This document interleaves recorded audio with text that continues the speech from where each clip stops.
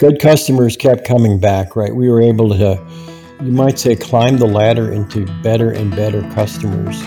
Every leader faces challenges on a daily basis, and the way we navigate those challenges can make a deep and lasting impact for time and eternity. We're helping leaders discover practical tools based on biblical principles and helping you create like-minded communities who will walk with you as you lead your organization to health. Welcome to the Healthy Leaders Podcast.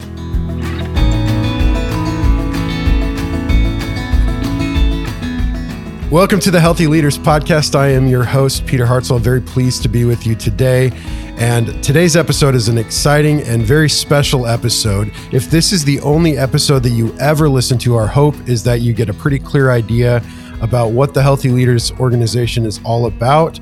What is Phil Cohen all about? We're going to talk through Phil's story from early years through the starting of Cohen Architectural Woodworking and now into this Healthy Leaders organization. So there's going to be a lot of content. It's going to be a rich podcast. So grab a cup of coffee, grab a notepad if you want. Again, I'm just going to give you the website up front before I set Phil loose for the next little bit here. healthy-leaders.org. If you go to healthy-leaders.org, you can read a lot more about what we do. There's a place to contact us directly and so forth. So Phil, let's dive in today. Let's talk through your story. I guess let's just start at the beginning. Well, hello to everyone out there who's listening. Perhaps God has a purpose that you're listening to this right now. And today is July 4th, Independence Day 2022. And I'm sitting on my back enclosed porch. It's a beautiful day. As of today, I'm about 72 and 3/4 years old. And looking back on my life, and I want to tell you a story, the story of my life, just a brief story, try to give you enough details so that you can understand. And the hope of this story is that you can see that you can do this too. And there's many things in my life that I haven't achieved that I wish I could have. But one thing that I have been able to achieve is to be able to truly bring Christ, the Bible, and prayer into the workplace. So I'm going to start back, just give a brief overview of my childhood. It's another podcast, but I was born in 1949, right after World War II, and I went in a Jewish home. I was surrounded by people who had been in Holocaust or had lost loved ones in the Holocaust, and also in a world that hated Jewish people. I grew up in violent neighborhoods, gangs and murders, and I also grew up in a violent home where my father abused me. My earliest childhood memories are waking up at the middle of the night and hearing my mother screaming for help while my father beat her and strangled her, and sometimes dragging me out of bed, and witnessing my mother try to kill herself 4 times, and my father finally dying in 1975 with a bullet in his head. There's a little mystery out there whether he was playing Russian roulette or whether he was set up and murdered, but we don't know. But in my teens, I followed my father's footsteps in many ways. I became a womanizer. I was violent. I was a rageaholic. And while my father was taking prescription drugs that were strong prescription drugs for depression and anxiety, I was taking street drugs. And I had one of my earliest glimpses of God was I had gone to school in Mexico, and because it was a school that accepted flunkies, and it was in Mexico City, and Mexico had an incredible smog problem, and I was smoking marijuana and tobacco and eating poorly and living poorly. So every couple of months we would go to the coast to get in some salt water and sunlight to heal our wounds. And we'd stay in a 50 cent a night hotel and eat cheap food. But on the way down the first time, as I was going through the mountains, I saw people who were obviously dirt poor, living in tin shacks or grass shacks. And And there was a contentment in their faces that I'd never seen before, and it made me cry. So moving forward a little bit, I got my first paper route when I was 8 years old. And it was an early morning paper route, and it was so peaceful, delivering newspapers. And it was really in a world that hated people like me, and in a home where there was violence. It was really the only safe place that I knew of in life. And as the years went on, I got other jobs. I ran a pizza restaurant for 25 cents an hour when I was 12 years old. And I always managed to find some kind of work, and my work was my sanctuary. It was my safe place. I got to work in a clothing store, and when I was 16, it was a great place for kids like me to work. We all had a good time, and for some reason that organization, I don't know if they're a Christian or not, but they understood workplace culture, and the bosses were kind-hearted, and they cared about us, and we got a lot of work done, and we had a lot of fun. And so moving forward, the violence in the home continued. The violence inside me continued. The confusion inside me continued. We were living in Miami then in the early 70s. I think we moved there in 69. And I was doing heavy drugs. I had a lot of girlfriends. I mean, I'm talking about LSD, heroin, marijuana. In all, I probably took 300 LSD hits. And we had a house with a swimming pool, big allowance, nice car. And I told my family there's got to be something better. And my family said, no, you're just going through a stage. This is life. And I said, well, I remember quoting the Peter and Gordon song, I don't care what they say, I won't stay in a world without love. And I left home. I moved back to Chicago, got a couple jobs up there, got fired from both of them, lived with my grandmother, got kicked out. Everybody was calling me a communist by that point. I had long hair, smoking marijuana, had crazy ideas. Basically, I was a hippie, and met a couple of young hippies. One of them was a poet, and at the time I loved writing poetry. I actually started journaling in 1969, so I've been journaling about 52 years. And I got fired from my second job, and I just said, I'm done.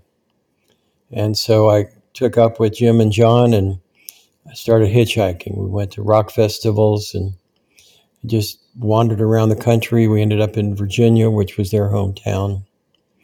And from there, I set out. I went to the Atlanta Pop Festival, which was a year after Woodstock. It was about the same size as Woodstock.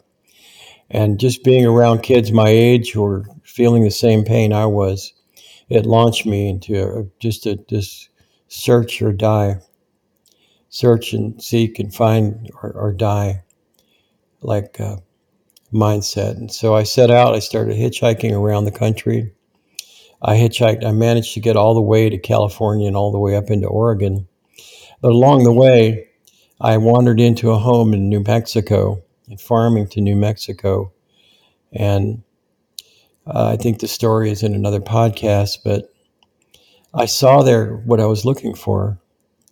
I spent a few days with that family, and I saw a family that loved each other. And the father in the home told me, he stayed up late at night with me. I stayed a few days, and he said, you're not going to find love at home unless you accept God. And so I didn't want anything to do with God because of the way the so-called Christians treated the Jews, and because of the corruption and meanness that was going on in the Jewish community I was in, and the pain they were in. So I hitchhiked back and forth across the country and ended up back in Virginia. In 1973, I met my sweet young lady who's still the beauty and treasure of my life, Jenna. We've been together 49 years, married 46 years. And we started traveling together, and we didn't have much in common except we were both searching for something that had more substance than the world we grew up in. I grew up in a world where there was greed and fighting and and manipulation. And she grew up in a world, it was a home that people loved each other, but just super high achieving, but there was no depth. And so we were both searching for that depth. We traveled, wandered around, trying Eastern religions, transcendental meditation. And then we were living in a commune in Tennessee. Way back in the woods, it was a little commune, and through a series of events, wandered into a church. It was a very strict fundamentalist church, way back in the poorest county in Tennessee. And I saw it again. I saw families that loved each other. And I heard it again. And this church was a different denomination, but I heard it again, that you can't have love at home unless you accept God. So through a series of events, I was alone in the woods, and I met God back in the commune. Everybody else had gone home for Christmas. I was 7 miles from the nearest road. I'd been there for a couple of days alone, and I met God, and I invited him into my life. At that point, it seemed like there was a blockage, that not only God, but that you can't have God unless you accept Jesus. And it took about a minute. I got down on my knees and I just said, God, I'm tired. I'm tired of running. I'm tired of running from my Father. And the more I run from him, the more I like him I'm becoming. And if Jesus is the only way to you, then I'll accept Jesus. And I can't deny that what happened there in 1974, that's almost 50 years ago, that was still the moment that changed everything in my life. So came back out, and I'm going to just skip a lot of the details, but Jen and I ended up back in that community and got married. And it wasn't long after that when we discovered that the church was going through a big split. Well, earlier, I had started woodworking. I had started making porch swings in a neighbor's pig pen. It was one of the church people out of walnut, cherry, and cedar. And I made $20 a piece for those porch swings. And that included varnish and hardware and even hanging it. And again, woodworking, or my workplace, was my sanctuary. That's where I came to know God. Like some people come to know God in church, some in the woods, some through literature, some through music. I came to know God through my workplace. That's where I engaged God the most. So we got married. We lived in a 24 by 24 house. It was $15 a month rent. Wood heat, wood cook stove. Couldn't afford groceries. And in my young foolishness, I made half the house my wood shop. And I had a big sander. I made wooden trucks with roller skate wheels. My wife painted art on them. We made baby cradles, and she made a little quilt. We made bird houses with multiple apartment bird houses. And I got $10 for the wooden trucks so a child could ride on it, $100 for the baby cradle. That's where we had 3 of our children born. And then my wife had serious health problems, and so somebody loaned me some money to build a house. And I built it out of myself with the help of some church people, out of used building materials. And again, I'm going to skip over details and just give you another bullet point. Ended up one night, well, my wife, our place was a mess, and I tried so many different things. And my wife told me one day, she said, just decide what you want to do with your life and get rid of everything else. And we had all kinds of stuff, tractors. We had a tractor. I mean, cheap stuff, wood piles, block piles, junk, trash. It was the kind of place you'd call the housing authority on. So I spent a couple of weeks getting rid of stuff. And I'd been building a house for our UPS driver. And I asked him if I could build his cabinets from my house. Before then, I used to build cabinets right in the house. I'd taken a woodworking class in high school. And the night I started woodworking, I started to cry because I knew this is what I wanted to do with my life. I just believed this is my calling. So working out of the basement for a couple of years, and then I would just cry. Every cabinet I built was a journey. I built some cabinets under 1,000-watt operating room light that a hospital had given me. And it was a journey, and we didn't need a lot of money because we were raising our own food and living poor in poverty, living cheaply. But the whole journey was a sanctuary. And so many times I'd run into a situation that I didn't know what I was doing. I had never worked in another person's shop. I had a man who was actually coaching me over the phone at the time. And I'd get down on my face so many times and I'd say, God, I don't know how to do this. You do. And every time, somehow, God came through for me. We ended up building a shop we had taken down a mechanic shop and that a car dealer owned, and we ended up, I took the cement blocks up to my house, and there were some big steel trusses and some front doors, an overhead door, 2 front doors. And I spent weeks cleaning those cement blocks. My hands were bleeding. And through a series of miracles, we had that shop built and with no debt. And right around that time, we got an opportunity to work for a company in Chattanooga it was actually owned by a man who became the mayor of Chattanooga later and a U.S. senator. And they were just starting to do work for Walmart. And so we started doing Walmart cabinets. And it was amazing. I tell you, I just, so many times, we didn't have cell phones then, but so many times in those early years, whenever the phone rang, I thought they're calling me to tell me they finally realized I didn't know what I was doing and they're sorry and they're going to get someone else. But they never did. And it was a great way for my boys to work together. By that time, we had 9 children. We had 5 sons and 4 daughters. And over all the years, we ended up building cabinets for over 800 Walmarts, between 800 and 900 Walmarts. So as the church was going through its split, and there was so much fighting in the church, and there was so much dysfunction, and families were dividing, and I was disillusioned. My father's death happened around then, and the church taught me that emotions were part of my sinful nature and not to have them. And so I just expressed myself through my woodworking. That's where I came to know God.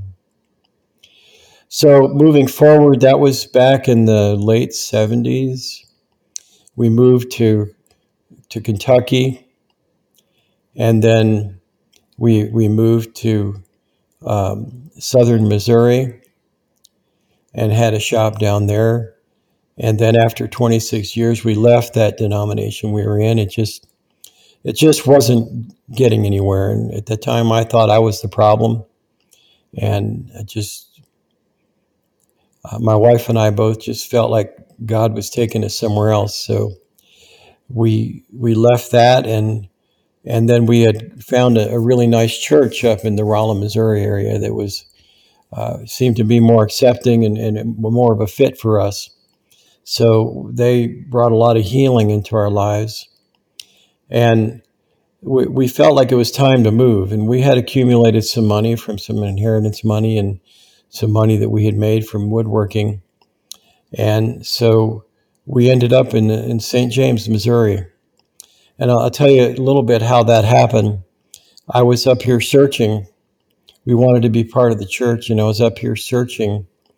And I had looked at 7 or 8 sites, and I just couldn't find rest. And I wondered, how could this be that a decision this important would be based on me finding peace? And I was I'd stay in a cheap motel room at night sometimes because it was 70 miles from our house. And so many nights I'd go to bed, I'd just cry myself to sleep because I just didn't know. I just wasn't getting a yes from God. And then people kept saying, well, go to St. James. They're giving away free land. And I didn't listen to him. I just said there's no such thing as free land. But then enough people told me that one night I called the mayor of St. James and we talked for a while. I said, I heard you giving away free land. He said, no, it's not really free. You have to come before the board and, of course, and present a business plan. Of course, I didn't even know what a business plan was. And I didn't want to come before a board. But anyways, the last thing he said before he hung up was, look, we just want St. James to be a safe place for our children and grandchildren to come to work. And that just overwhelmed me. So I told my wife that, and we both teared up, and we came up. I put together my best shot at what a business plan was. To this day, I don't know what they thought of it, but I thought the best thing I could do is bring the family and just tell them that this is why I want to move here. So in the end, they offered us a really nice piece of land right on the interstate, and we started building our shop. We built a 80 by 150 shop. And I remember many nights going out there and just in the middle of the night, just praying, listening to the trains go by and praying. I remember kneeling down on the bare ground where the shop was to be built and praying, and our family joining hands and praying. Church people would come and join hands and pray that this would be a place where God would be. Well, around that time also, after we had left the other church, I was conflicted. I wanted to continue our woodworking business, but I didn't know anything about leadership or business. And so we had heard about this man named John Beckett in Ohio, who was his father his father was mentoring him. He had a little manufacturing business up there, and he had been mentoring him, and his father suddenly died at age 50. And then the shop burned, and then the union tried to take over, and then he had a near tragedy with his daughter, and in desperation, he turned to God. Now, this was a good, moral, church-going man, and he just was like a pioneer. He said, I don't know if you can help me run my business, but I'm going to find out. And so he turned to God, and God, he just permeated that workplace with God. He actually, it was more than just praying and reading the Bible, but actually searching through the Bible for how to run a business from every point of view. The preachers say the Bible has all the answers. But then a lot of times when you ask them, well, what does the Bible say about this? And they'll say it doesn't say anything. But he was on this journey to believe that it really does say something about every aspect of business. And so I told my family, I said, if we continue our business, the only way I would do it is just to see if God would help us. We didn't know what we were doing, and we just started praying. We started reading the Bible. That was in 2004, and between 2004 and 2013, we had lots of ups and downs. One thing I knew, one time I tallied up that I had been fired from at least 7 jobs. And I had failed in a couple of businesses. And so for 2 reasons, I started hiring people that nobody wanted. One is I didn't think anybody would work for me. And 2 is I knew that Jesus would be pleased if I hired people that had no hope, that couldn't find work anywhere else. So I just felt like I was hiring people like me. And it was interesting. It was rough in the early days, and there were some rough people, but we prayed, and we made it through. Anyways, fast forwarding to 2013, we had a really good business coach who was working for us. He ended up working almost 10 years. Well, he started with us in 2012, and one day he said, Philip, why don't you see if your management team wants to be a faith-based company? And so I did some homework, and I put together a slideshow. I still have that slideshow today. And I showed them all these businesses that had started by people, men and women, who had used the Bible to start the business, like Hobby Lobby and Chick-fil-A and Herman Miller, Interstate Batteries. Going back, there was Quaker, Hershey. Even America, to some degree, was founded on people who were using the Bible in prayer. And even the Ivy League schools like Harvard and Yale and Princeton were Bible colleges at first. And that really surprised me. So I presented it to them, and they said, I went around the room and I said, I don't know, what do you think? And they said, well, it looks like it'll work. Let's try it. So we started in Proverbs. That's what they recommend when you launch a faith-based business. It's not, there's nothing controversial about Proverbs. It's just really practical, and it's easy to understand.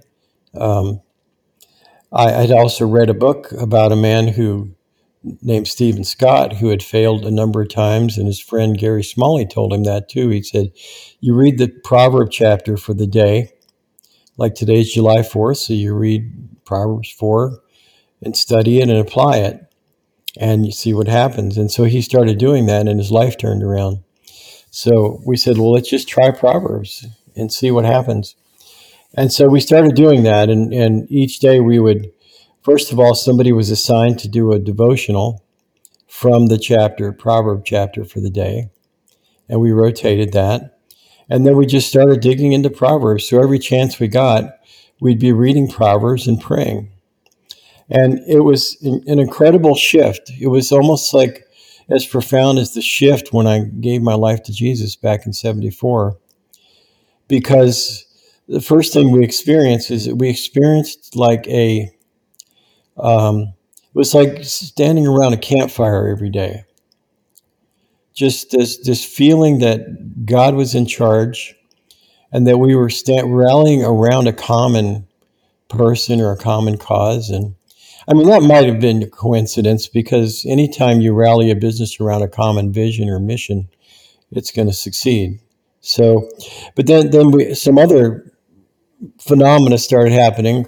Is we would read Proverbs, verses in Proverbs that actually were applicable, like Proverbs 21:5, good planning and hard work leads to prosperity. And around that time, I was learning how to create business plans. And we would just, everything we did before we worked it, we would plan it. And it was amazing how successful we were by planning our work before we worked it. Proverbs 22:1, a good reputation is better than great riches. And that was what actually one of the verses that Truett Cathy used to build Chick-fil-A. And whenever you have, like Abraham in his life, he's been one of my mentors, that whenever he had a choice between integrity and advantage, he always chose integrity. With Lot and with the king of Sodom and with the people of the land. And if you don't know those stories, you can read them. I'm not going to go into them now, but Proverbs 12:27 says the slothful man doesn't use everything he takes in hunting, but the diligent make use of everything. And that verse, it's just so applicable. So many times when you don't know what to do, a lot of times just work with the people and resources you have, and you'll be surprised. And so we were building this business. We went into debt for a little while. I think I'd gotten some bad business advice, but for most of my career, we've not had any debt in what we did. And so we just learned to make use with what we had and who we had. And so we found more and more Proverbs that worked. And sometimes it would be amazing that we'd be facing a problem today, and the Proverb chapter for today met with what we needed. Well, the next thing that happened is we were like I said, we were hiring people like me. So these people would come and they were traumatized. People who had been in abusive homes, abusive workplaces, people who had been drug addicts, who had been felons. Some of them just got out of prison the day before. Or some of them, the judge told them, if you don't find a job, you're going to prison. So these were really troubled people. And they'd come, and within a few weeks, they'd be walking around smiling and happy. and relax. And then a lot of them would stay. And they felt the love. They just felt the presence of God and the love. And it wasn't long before without saying a word, we just wandered away from Proverbs and just started going into the whole Bible. Originally, we said it's only Proverbs and only business. And nobody said a word, and we just got into the whole Bible and anything. So we had developed like this 24-hour rule that comes from Matthew 18, and I think in Ephesians, where Matthew 18 says, if you have a problem with your brother, go to him privately. And in Ephesians, it says, don't let the sun go down on your wrath. So we said within 24 hours, if you have a problem with somebody, you need to resolve it privately and respectfully. Don't go to anybody else. And so people knew that they were safe. They knew that they weren't going to be gossiped about. And so these tough, troubled people started turning into lambs, and just hardworking people. They had a strong work ethic. Another miracle we experienced was just we had opportunities. We would just like run into these opportunities, just in searching. We had numerous times when we almost lost the business or downturns, and we just started experiencing these opportunities, like meeting somebody on an airplane for 5 minutes, and it ended up turning into a multi-million-dollar opportunity relationship. We started getting people coming from other industries who heard about us, who had been very successful. Like one man had been managing Hobby Lobbies and Sam's Clubs, and he came to us and just wanted to be part of what we were doing. And we could only offer him half of what he'd been making, but he said, I'll take it. He said, I want to be part of what's going on here. Another man had been a manager at Walmart for 27, 28 years, and he came to work for us as a laborer. He just got tired of the backbiting and the drama that was going on. And so, and he came at our minimum wage, which was probably 10 or 11 an hour back then. And so all these things, and then the next thing was we actually started coming to know God in new ways. Like we were knowing more than just a church God that regulated our character and that made us feel peace and assured us of our forgiveness and salvation. But we actually were finding practical, everyday ways to apply the Bible. And because of this, because it was an everyday way of life, people in our workplace started coming to Jesus. They saw it lived out. They saw the Bible lived out, and they wanted it because many of them had been hurt in churches. They'd been hurt in families. They'd been hurt by religion. But when they just saw this lived out every day in a workplace, they wanted it. 3 of the workers actually asked me to baptize them. But in all, I don't know how many were baptized, but I know there were, at least that I knew of, at least 13 that had been baptized as a direct or at least an indirect result of working in a workplace where they saw the Bible and prayer actually lived out. So we never really forced this in anybody. It's just there's 2 places where Christianity exists. One is in your environment, where it can exist, and the other one is in your heart. And so we tried to create an environment where Christianity was being lived out. We always told the truth to our customers and employees. We were generous. We practiced servant leadership. So, and we just discovered endless depths in the Bible and in our business. And so I want to back up. The crime rates came down. I became friends with the chief of police. Of course, it's a small town, 3,900 people, but the crime rates started to drop because people who had formerly been criminals and troublemakers were doing something meaningful. And then, so let me back up to my motivation for doing this. I never really cared about money. And I don't know, I probably went through a stage when I was a workaholic, but I had turned to God in the workplace because the workplace was the only safe place I had ever known. So it was my sanctuary. And when we came to the area And the church we were part of, it actually fell. It collapsed because of some bad decisions that were going on in the midst. Our workplace became the only church we knew. I was determined to apply the Bible to my life, whether I was in a church or not. And so as the CEO, I was applying the Bible to the workplace. So I didn't have an aspiration to be rich. The only real aspiration I ever had was not to be in debt. I never had an aspiration to have power over people, to be famous.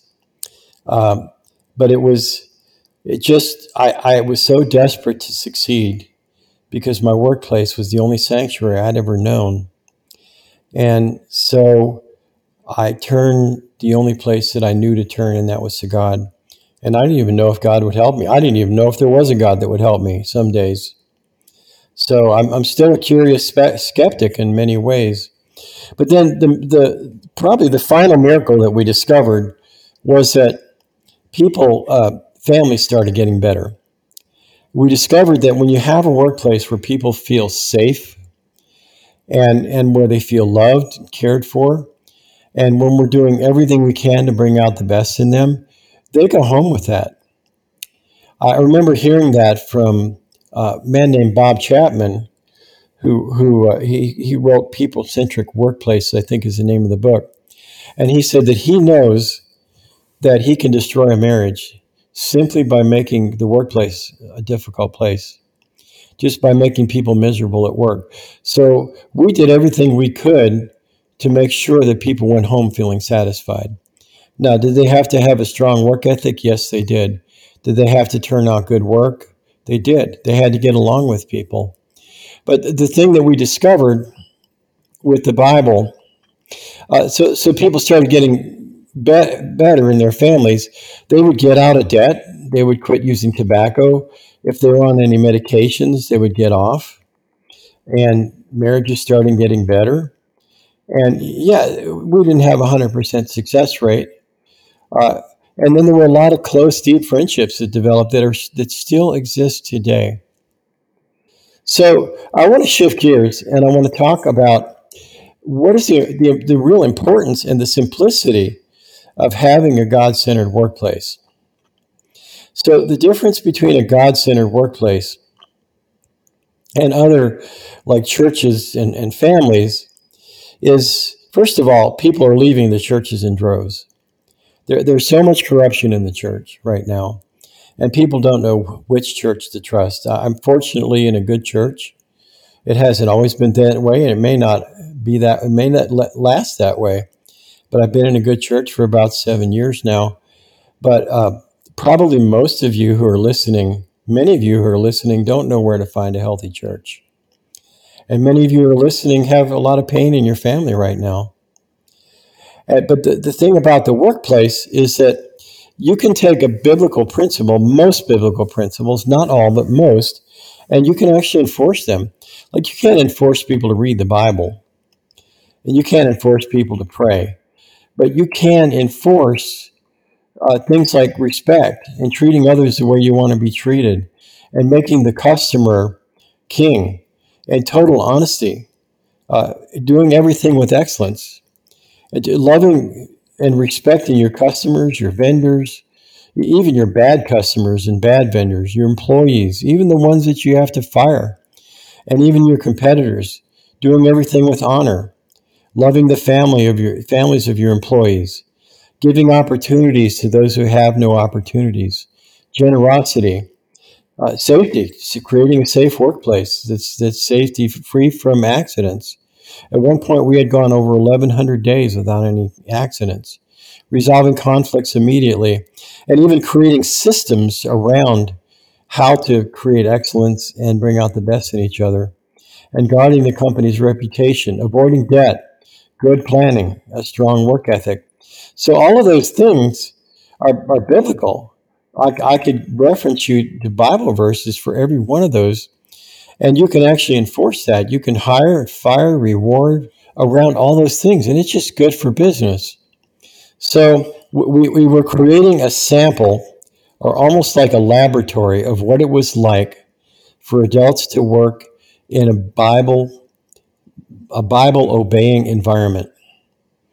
And it was more than just, like I said, more than just character, like good character, but it was good planning. It was good money management. It was good reputation. It was excellence in everything we did. We are supposed to be, if we're a follower of God, we're supposed to be faithful in every area of life. And yet so many people compartmentalize their faithfulness to certain parts of their lives. But what if we could be faithful in every area of our life? Like in the Kings, there's plenty of stories in the Kings about a king would clean up the mess in Israel, but he might leave a few areas that weren't cleaned up where there's some idols. But what if we could, in every single area of our life, walk with God in obedience? In our church life, our work life, our sex life, the way we manage money, the way we manage our bodies, our appetites. What if we could do that in every area of our life? So right now we're focusing on the workplace. And I believe that the American workplace and maybe the world's workplace could be one of the last frontiers, mission fields where people can actually see what it's like to live the Bible. Because in homes are a mess. I know very few people who have good, strong marriages and good, strong families and good, strong relationships with father-son relationships. It's becoming less. I know so many friends who have married 30, 40 years who are divorcing right now. And so the workplace could be, maybe, I don't know, but it could be one of America's last hopes to see what Christianity really looks like. Well, that's an amazing recap. And man, there's a lot there. For those of you that have listened to the podcast before, there are some other episodes where Phil, you kind of dive a little bit deeper into some of the stories, and they're really amazing stories. One of the questions that kind of pops up when we talk about, implementing the Bible and prayer into the workplace and becoming a faith-based organization is, are there legal ramifications? I know that you said in the past that you never really shoved this down anybody's throat. And when someone comes to work for you, they obviously understand that this is a faith-based company, but are there legal ramifications? Yeah, there definitely are. And we do, we do have to come to a place where whatever it is that we believe in, that we're willing to go to jail for what we believe in, or we're willing to lose everything for what we believe in. But I think in general, America is still very accepting of Christianity in the workplace. It's not, as long as it's not being forced on anybody. Sure. Which I believe is the downfall of a lot of churches, is when they force Christianity on others rather than inspiring Christianity on others. But that's a different subject for a different day. But yeah, we actually got to a point in our growth where we felt like it was time to get an attorney. And we found a wonderful Christian attorney who helped us. And I talked to her recently. She's willing to help others also. One thing is that when people would come to work, when they'd come for an interview, we'd let them know that we are a faith-based company, and ask them if they're okay with that. So what she taught us is the more you state it up front, either in writing or in verbally, the more you state it, the more legal protection you have. But if you just hide it under the rug and then you enforce it, then you can't.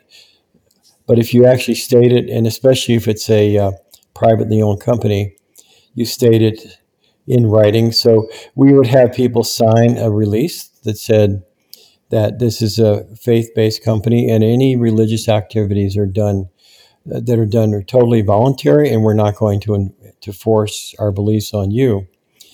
And whenever, especially when there were new people, whenever I was in a room, I would always get their permission. Are you okay if I pray?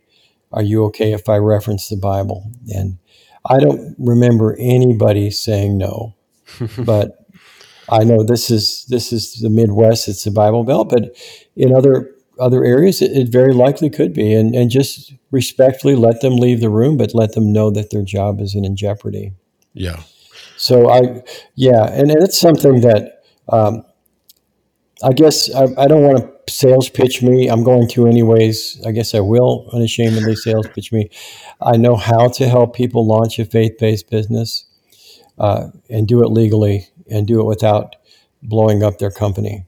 Well, that was going to be my next question is, is there a risk of a mass exodus or a lot of people leaving? I mean, I would imagine as long as you're stating everything up front, it's not like you're springing or surprising them with this new information, but is there a risk of a mass exodus, or how do you deal with that?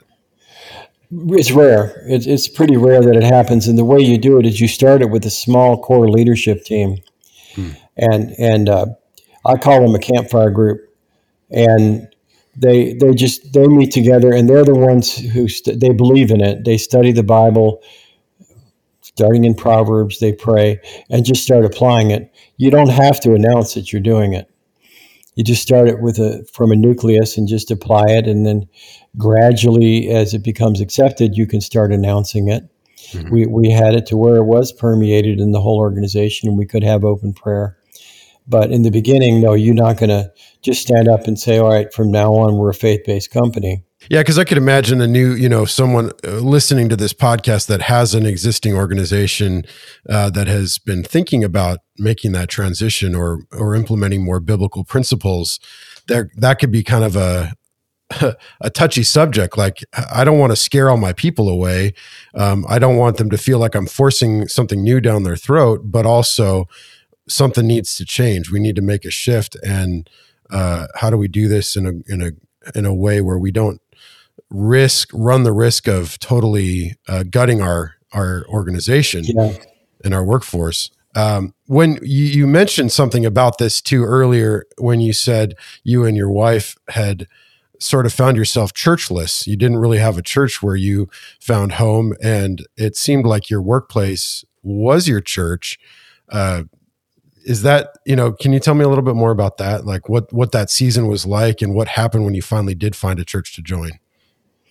Yeah, well, when I first met God in 1974, something changed in me drastically. And even though I went through a lot of highs and lows and was in a lot of dysfunctional churches, and I was more messed up than I imagined I'd been. But going through all that, but going in and out of churches, some of them I'd been rejected from a lot of churches. Maybe it was my fault, and there were many churches that I wasn't satisfied with. But I was determined to go on being a Christian whether I was in a church or not. And so after we left that denomination in southern Missouri, we continued on reading the Bible. We would have prayer time. We actually continued with baptizing and washing feet and doing communion, and just continued to seek God as hard as we could. In the early days, I sought God whenever I was in trouble. And then ever since about 2009, I've just started seeking God whether I was in trouble or not, with everything in me. But it all started with... I just was determined to live Christianity regardless of whether I was in a church. And so we were applying it at work, but our weekends were very, very lonely.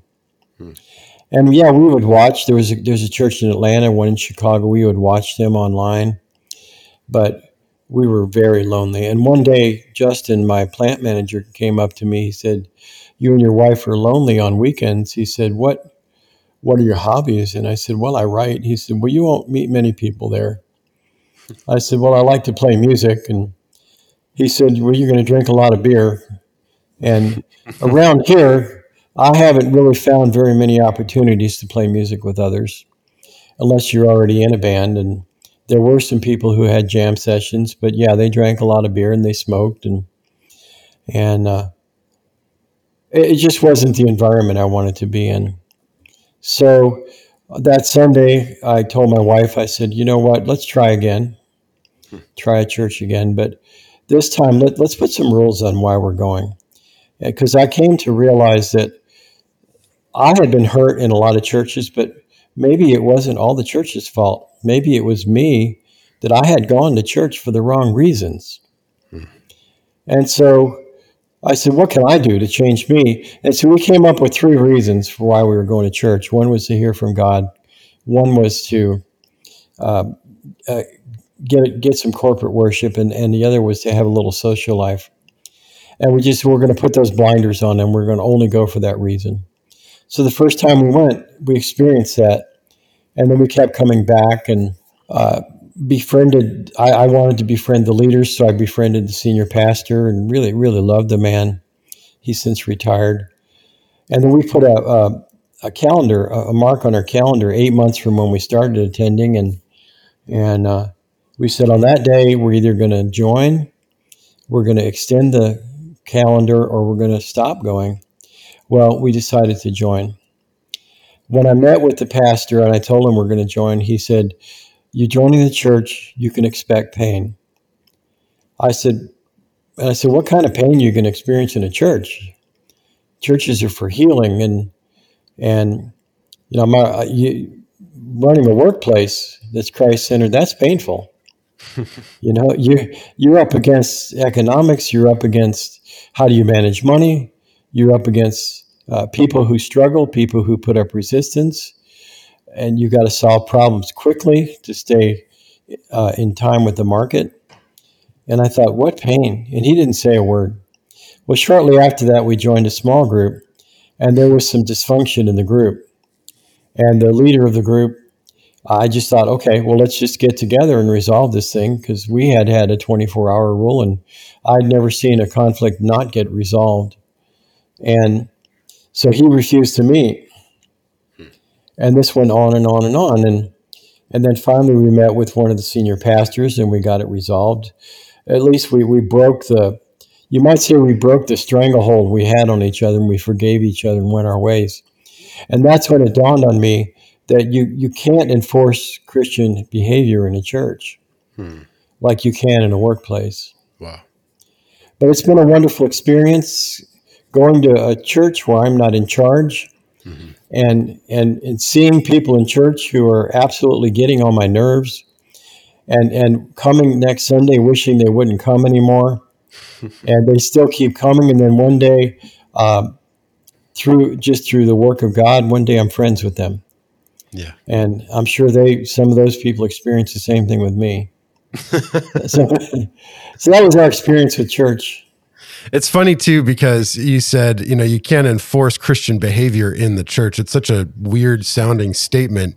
And it's, it's true. And I think in the workplace, you're even, you're talking about enforcing Christian behavior. You're not enforcing it in a dogmatic way. You're more saying, this is what the Bible says, this is how the Bible lines out how we should be behaving.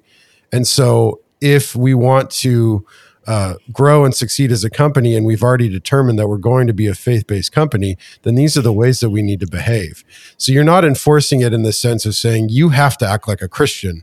You're saying This is the way God lined it out. This is the way that God ordered and designed for us to behave and interact with each other. And so we're going to follow that. We're going to obey that setup, that structure. And it's going to continue. We either are going to submit to it as the authority, or we're not going to. And as a leader of an organization, you can enforce that. Whereas in the church, or even in your family, like I can't force my kids to follow Christ. I can't force my wife to follow Christ. I can lead by example, and I can choose to, read the word for myself and be counseled by, biblical pastors and leaders, other people that are also committed to following Christ, and allow it's kind of like you said with your leadership team. You don't go to the whole company and say, all right, guys, today's the day that we're changing everything, and here's now how we're going to behave. Line up and you're going to baptize everybody. Yeah, instead of doing that, you just thank God it's not the Old Testament where we have to circumcise everybody. That's right. Yeah, but yeah, you go to your leadership team and say, all right, if we're all on the same page that this is the direction we're going with this organization, then let's start with us and let the Word of God do the transforming work in our personal lives and in ourselves, and let that be it's a natural transformation. Yeah. But just back up a little bit, because you don't even need to say this is what God says or the Bible says, because we honestly we're starting to discover that this is the best way to run a business. Sure, yeah. And it just, when you're under a crunch, sometimes you want to lie or take advantage of a customer. Mm-hmm. And that's where we go, okay, but this is really the best way to run a business. Right. The interesting thing about that statement, is that it was evident to the world that this is the best way to run a business. And, it's evidenced by, I know you won a lot of awards, right? You were recognized by many different organizations for running a fantastic organization. There was Forbes. What were some of the awards that you guys won? Yeah. So I was the Small Business Person of the Year for Missouri. I got to go to Washington, D.C., and then they gave me a Lifetime Achievement Award and put me in the Hall of Fame in St. Louis. And then I was in Forbes magazine for our company culture. I got invited into a Forbes Small Giants community. And we were in the news a lot. Woodworking, what was it? There was a woodworking news magazine that featured us on the front page. And we got a lot of recognition for our culture. Well, and not just the recognition, but even the contracts, like the companies that you were working for.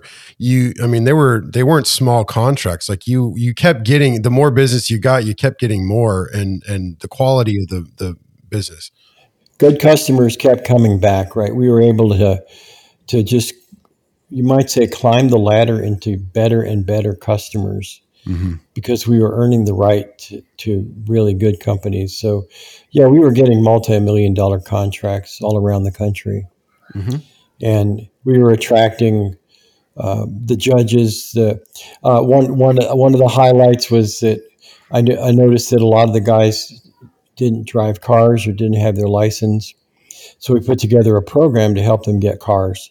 Mm. And we had dealers who said they would give them a good deal. We had a bank who said they'd give them a good interest rate. Insurance broker who said they'd find them some good insurance. The big one was when we met with the local prosecutor, and he said, if you have employees that are in good standing in your company and they're making a good faith effort to get their lives straightened up, we'll do what we can to show them leniency on their driving infractions. So they got fines reduced. They got well, I don't know what it's called, but they got things waived so they can get their license and drive legally. So the reputation was gaining. Yeah, it was working in our favor. Yeah, it's transforming not just the spiritual lives of the people in your organization, but their, economical and domestic lives are transformed. Obviously, when you go to work, you expect, hopefully you make a decent enough living to pay your bills. You don't necessarily expect that the place you go to work is going to also be a place that helps you to kind of get your life in order and, get things, maybe you have a checkered past with the law. And if I go to work here, I imagine you probably had a line of people trying to get jobs at your company because of that. Yeah, quite a bit. And we tell people, look, we don't care what you've done. Just draw a line on it.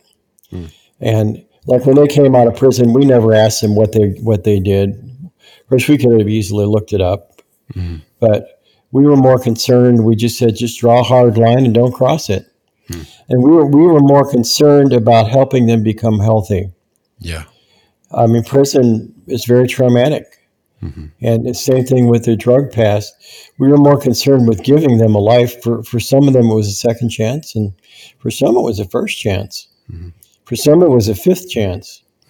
But we were more concerned with helping people have a better life, regardless of what they had done. So if you're a business leader or a leader of an organization and this is sparking any sort of, or something's turning on inside of you, something's kind of lighting up and you're like, man, I want to do that. Phil, I know you've got all the papers, all the presentations, you've got an outline, you know how to help people do this and implement this. And I know that this is really the inception of this Healthy Leaders organization was we've got the story, we've got the experience, we've got the documentation, we've got the system. Now we just need the people that have a desire to do this. And your organization may be very small. I know, Phil, you're working with some organizations that are very small, just a handful of people. and helping them to bring Christ into the workplace, make their workplace a Christ-centered, biblical workplace. Have you seen any sort of transformations or any sort of stories already kind of in the few groups that you've been working with? Oh, absolutely. I've got 2 small businesses up in Rhode Island, and I've got one larger business in Pennsylvania. And some of them, they just keep coming back. Mm-hmm. Two things I can do is I can show people how to create a Christ-centered or biblically centered workplace. And the other one is how to take a complex problem and lay it out and create a solution for that problem and actually draw a map that tells you what to do day by day to get to that solution. But a really great one right now is a 90-day drug and alcohol rehab in St. Louis. And this man has run this place for 28 years, just by sheer brute faith. He's a former addict himself. His face is all scarred up from his former life, and so I met with them, and I had them extract what is the real need here that is being met. It's in one of the tougher neighborhoods in St. Louis, and what we got down to is God showed us that most of these men never had a father, or if they did have a father, he was abusive. And so we're forming this whole program called Every Man Needs a Father, and every father wants a son, and we're gonna weave that into the entire organization. Wow! So finding the need. I mean, all of this kind of comes through prayer and reading the Word and talking, having community with, you have relationship with these people. You're not just flying in for a day to hear the big problem and then bring your magical solution to the problem, but you're actually engaging with them. Yeah, we're working with a pastor in Honduras. It's a little town of 100,000 people, 50% unemployment, and the only real careers people can go into is either law enforcement or drug cartels. And he's discovered that the best people to reach is the high school students. So I was actually down there, and I put together a one-day workshop for high school students, and so I'm helping him put together a whole program, entrepreneurship program for high school students. So if someone was, in a position where they were like, yeah, I need some help, and I want Phil to come help me do this, how do you start? What's your process? We would start with a 15-minute conversation. I'm not Jesus, and I know there's other people doing this, and it's not a matter of who does it better. It's a matter of who's going to be a best fit for you. So we would just meet and talk and see if relationship looks like it's going to be a good fit. So go to healthy-leaders.org, and there's a contact form on the website, and you can reach out. I believe we're even going to have a link where someone could just schedule a Zoom call with you on the website. But if you are interested in talking with Phil and finding out if, is Phil going to be the best fit for me, go to the website, book a call, and find out. And you might find out it's not a good fit, and that's all right too. So in kind of closing, I think this is a good place to sort of wrap it up. But ultimately, I guess your heart and desire for the Healthy Leaders organization. I mean, I know that you've done a lot of stuff in business over the years. I know that you're not at a point where you're thinking, man, I need to figure out what I want to do with my life. I need to start a new career. So you're not doing this to make millions of dollars and your second phase career. You're really doing this out of the passion and desire of your heart. So if you could communicate one thing to the people listening to this podcast about this whole idea, what would that be? Well, I think it was 2015 when we were facing a really difficult problem in our company. And it was just a very deep systemic problem in our company. And a man came out and he was showing us how to solve this problem. And I suddenly realized that why should I, whenever I face a problem, why should I agonize before God and wring my brain and wring my heart and my soul and get in the Bible, read books, desperately do whatever to solve the problem when there's people who have already crossed the mountains I'm facing. So my recommendation to anybody who's struggling, and I know not everybody has the wisdom to start their company as a faith-based company. Most are like in trouble. They're about to lose their company or lose their minds, and they need something, and they're going, maybe I should try God. So, and it's just try it. It's nobody's going to force it on you. Just try God's way. But I just would highly recommend. That was the day when I realized that there are people who have crossed the mountains that I'm facing, and that I need just to start finding more mountain guides rather than to try to cross the mountains alone. So I recommend, in closing, I highly recommend that whatever you're facing is find a mountain guide. And I don't mean a mountain guide that's somebody who's been through some kind of training and he's got a diploma, but it's somebody who actually has been across the mountain that you're facing, who can guide you. Usually that's going to be an older person, and many times they're going to charge you very little because they just want to give back and help people prevent the pain that they went through. Well, that's great. That's fantastic. Thank you guys for listening to this episode. And again, there is a lot of other episodes that dive deeper into some of these topics. I know we've got the Foundation series, which talks a lot about the inception of Cohen Woodworking and kind of the transition from the early years into kind of what we're doing now. There's also a lot of other episodes, what we call Other Forms of Currency. Other Forms of Currency is really an amazing series, and it's a progressive series that we are continually adding new content to that series every day. And there's a lot of really amazing, rich content there that can help you maybe answer or solve some problems that you've got. But ultimately, the best place to start would be just to be curious, just experimentation. I think that's been the most consistent thing through the years is, well, something needs to change and let's try this. And if it works, then let's keep trying it until it doesn't work anymore, and then figure out why it doesn't work. And listen to some of the podcasts and see if that stimulates your interest in me working with you. Yep. Great. Well, thank you guys again for listening to the Healthy Leaders Podcast, and we will see you on the next episode. Take care. Thank you for listening to the Healthy Leaders Podcast as we journey together toward healthy biblical leadership. If you're facing a particular challenge in your organization, please visit healthy-leaders.org. We would love to help you lead your organization to health.